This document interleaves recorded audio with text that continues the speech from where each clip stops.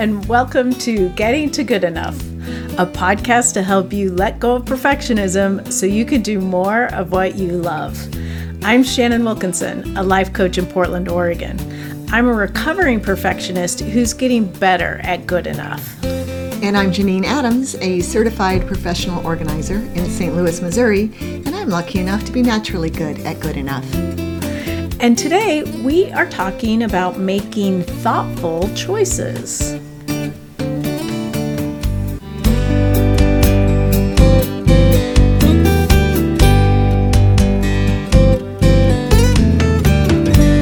Janine. Hey Shannon, how you doing?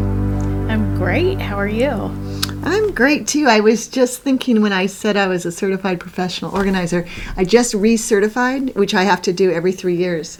And wow. I'm feeling very good because they randomly audit people who are recertifying, and I won the lottery on that one, so I got audited, and I passed. Yay! I mean, I knew I was being honest and everything, but still, you worry. And I thought, oh no, if I don't get recertified, I'm gonna have to stop saying I'm a certified professional organizer. The beginning of the podcast, that would be terrible. Oh no! So we're good for another 3 years. Oh, good. Yeah. Phew. I didn't realize you had to do it so often. Yeah, we just have to get 45 continuing education units for the 3-year period, so 15 a year, which is not hard, except, of course, I procrastinate, and so I got a whole lot in the last year. And specifically in the last 3 months. Yeah. When you were like, uh-oh. Yeah, exactly. So, but yeah, it was all good. Anyway, I just thought of that as I was saying that. Oh, well, I bet you had to make a lot of choices when deciding what you were going to do for your continuing education credits. I did. There were so many options, and I made a lot of really good choices, I think. Oh, good. Good.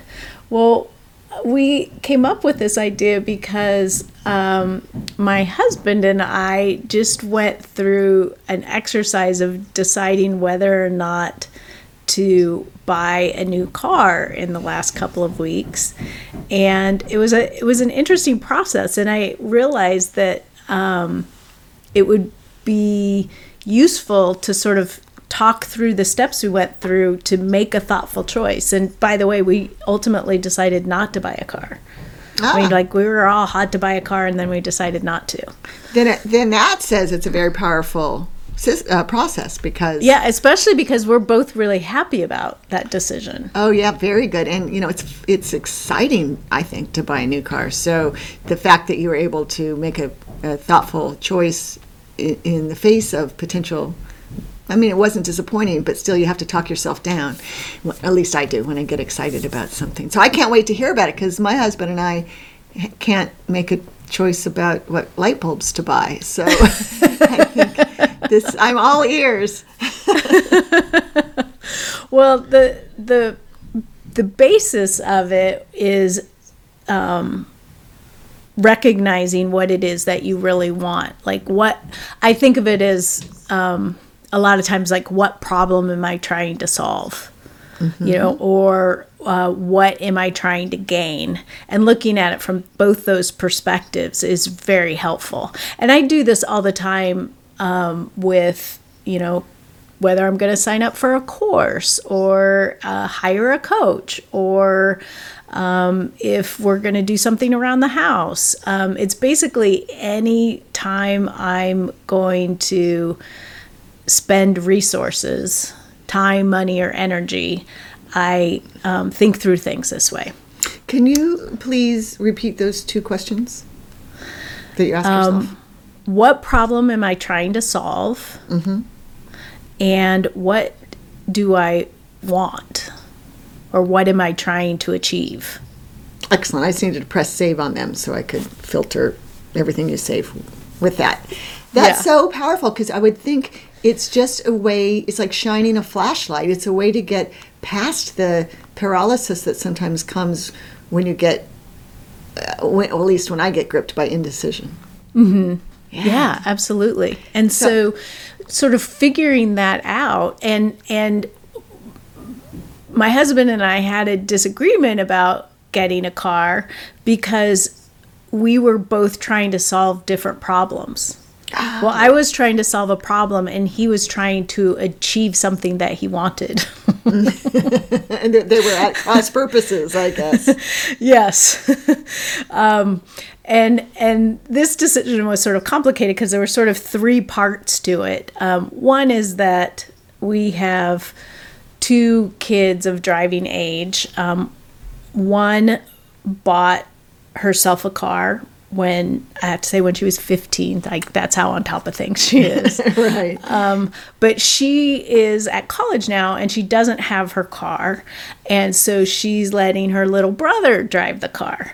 But she's going to be back for the summer and then she's going to return to college and she's going to want to take her car. And then he's going to be without a car his senior year, which he does not want. And then we have an older car that is the car that Mike usually drives. And so what we were thinking is that we would sell that car to one of the kids and, like we'd get them sorted with their two cars and then we get ourselves a new car. And I thought we were trying to solve the problem of working things out with cars for the kids. But then I found out that Mike was trying to achieve getting a new car because he's never had a new car. Like, he's always bought used cars. And so he's never, got a new car that was his primary car to drive.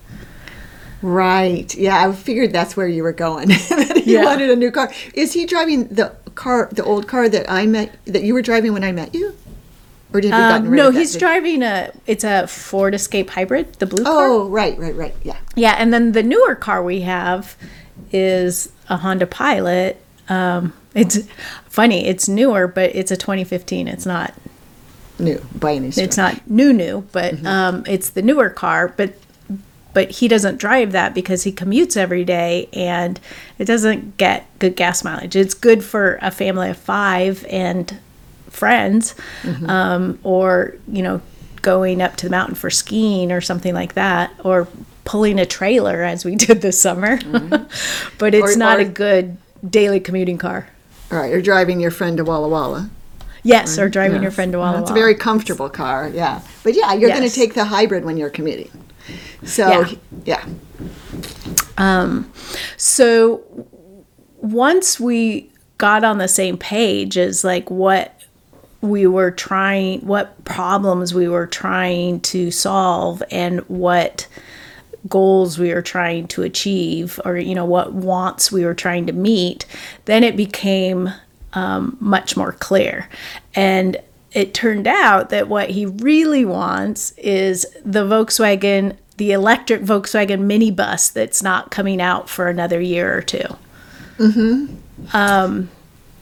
So then that sort of changed things in terms of, well, if we want to solve the problem for the kids, then we might just lease a car, for example, because we want him to be able to get the minibus when it comes out. So, it just changes the calculus, so to speak, in many ways, like deciding what we're going to do. And then ultimately the kids decided that they didn't need to solve the car problem now. So Mike's still driving the Escape and knowing that he'll get the Volkswagen when it becomes available. Oh, well, that's excellent. And so everybody's happy because you weren't keen, I guess, on buying a new car for Mike to commute in? Well, we may still do that. For example, if the kids decide that they do want to each have their own car and they're ready to sort of take that on, then we may get, sort of a less expensive commuter car for Mike, a plug-in electric, like a Leaf or something like that, and just lease it for 2 years so that we just turn it in and we don't have to think about it again when it's time to get the car that he really wants. Yeah, that makes sense. That makes a lot of sense. If he has that car he really wants, that he knows in a couple of years he's going to want, it would be a waste of time to spend a lot of time and money and energy to find, try to find an equivalent now for the next 2 years. Now I can't wait to go online and look at the all-electric Volkswagen minibus. Oh my God, they're so cute. Yeah? Oh, good. I'm going to They're really cute. Well, and that'll also give us time to actually build a garage so that we can plug it in. Right, yeah. We talk about wanting electric cars too, and how we have a garage where we have to get it wired differently to do that. But of course, that's doable. Oh, yeah. That's neat. So those two, and you both were in agreement that those were the two factors that were important. Yes. Yeah, that's good. Yeah. And you can apply that to so many things. Right. And the other thing that, this sort of adds a different, another element. And if you're someone that gets overwhelmed by choice, this is maybe not necessarily a great step to add, but I like to just at least give it a cursory look is, once we decided that we were going to spend a certain amount of money, is that really how we want to spend that money? Okay. Right, because something like a car, well, really anything, but something like a car is such a chunk of change that could you could buy something really great with that amount of money. Yeah. So you just you pause, you press pause and say, hey, wait a minute, is this how we want to spend that X amount of money? And then if you decide you do, that's great, because you're eliminating future regret. Yep. And if you decide, well, wait a minute, we really could, stand to renovate the house instead, or whatever, build a garage or whatever is an equivalent, then it gives you that opportunity to hop off the train that's speeding toward the car dealership and decide what you want. Yeah. Oh, very interesting. I like that a lot. Yeah, it's super helpful. And like I said, I use it all the time. Like if a decision isn't obvious to me, or if I'm sort of struggling with a decision, those are the questions that I ask myself.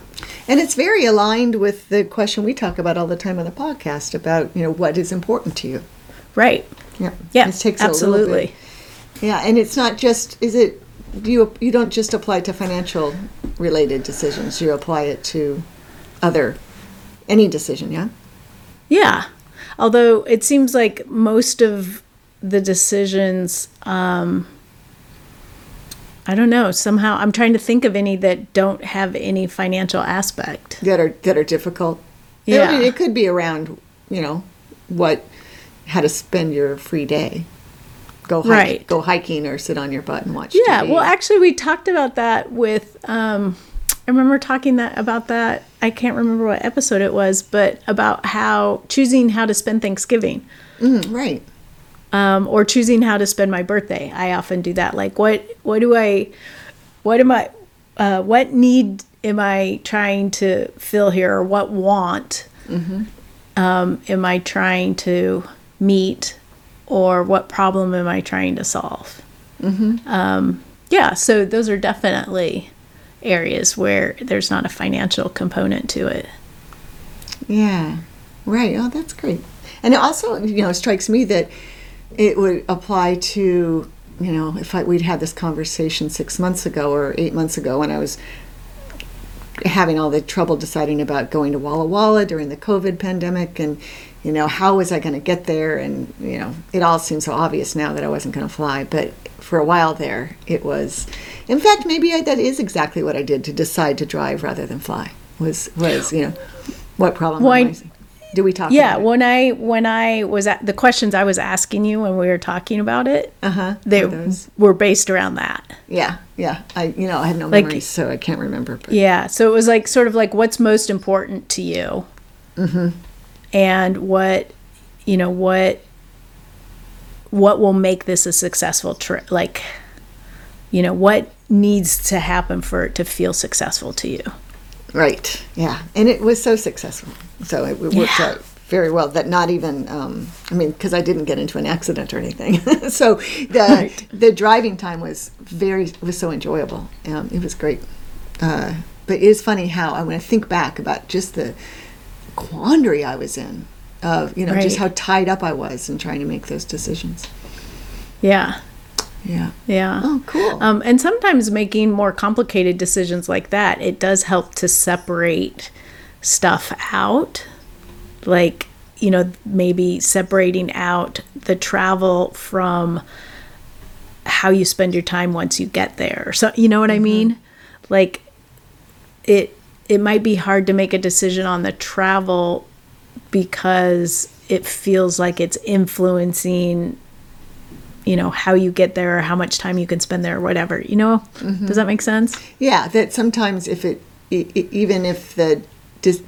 the decision could feel overwhelming if it's big enough or has enough components, and if you can break it down a little bit. Yeah.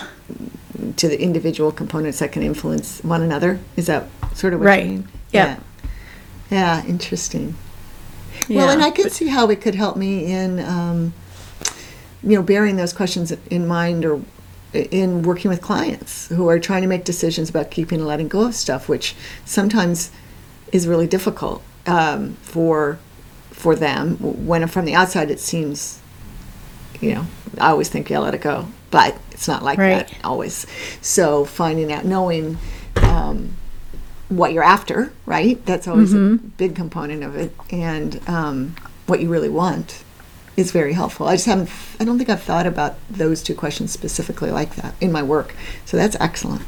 Yeah. Well, and I know that I did a little decluttering over the weekend, and I thought about what problem am I trying to solve here? And it wasn't just this nook is driving me insane because it's a dumping ground for everything that doesn't have a home.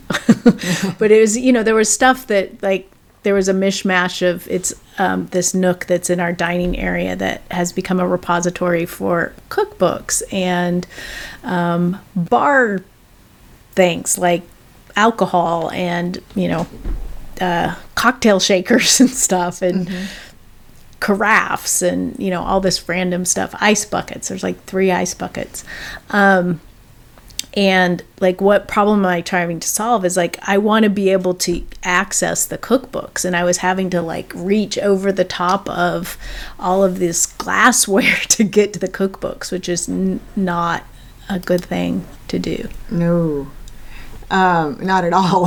That's excellent.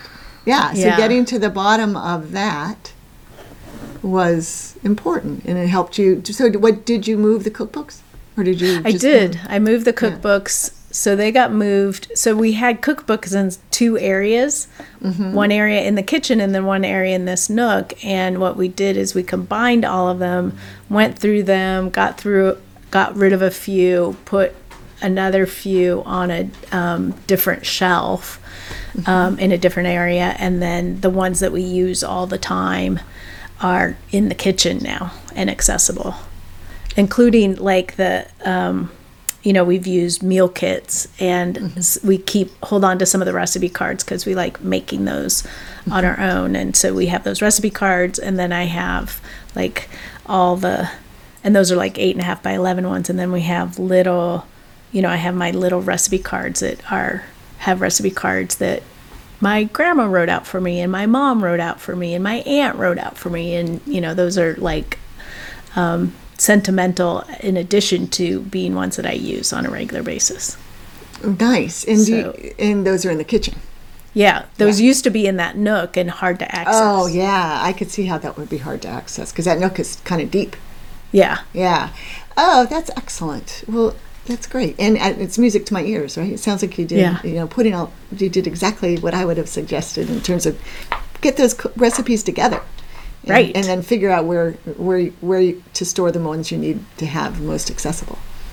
Yes. And it is great. And it looks so much better. That area where the cookbooks are, is now more organized. The Nook looks beautiful. I have my grandmother's silverware, and it's in this beautiful wooden case. It's in there, and there's nothing stacked on top of it anymore, so it's easy to access should we ever want to use silver, which we do on occasion. Nice. Yeah, so it's good. But I use this for like a lot with work on deciding, if I'm going to take a course or, because it's easy to get sucked in by really, really good marketing. Mm-hmm. And I think, oh my God, this is exactly what I need to solve, to make Instagram easy for me or whatever. Right. And then I think about like, wait a minute, what problem am I really trying to solve here? Mm-hmm. And is this the thing that will get me there? And sometimes it is, a lot of times it isn't. Right. I mean, you've made some really smart decisions around resources to help you with your business in the last year. I mean, so you're good at it. It's working for you.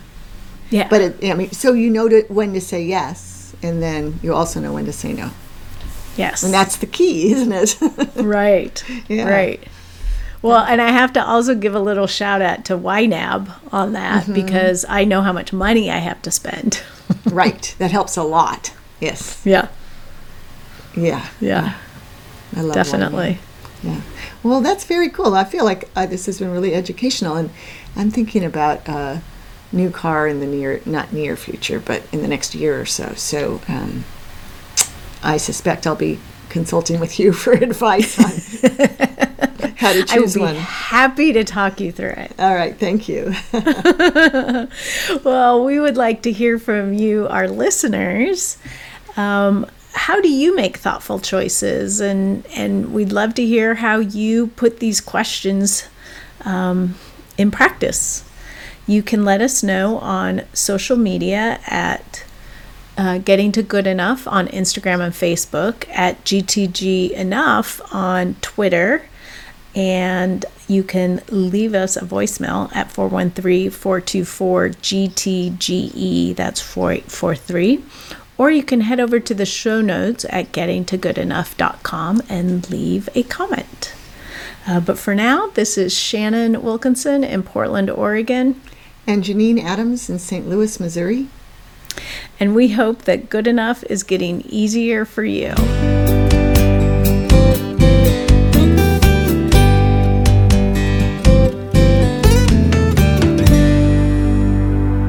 I should have used the decision-making process to decide what to eat before we recorded.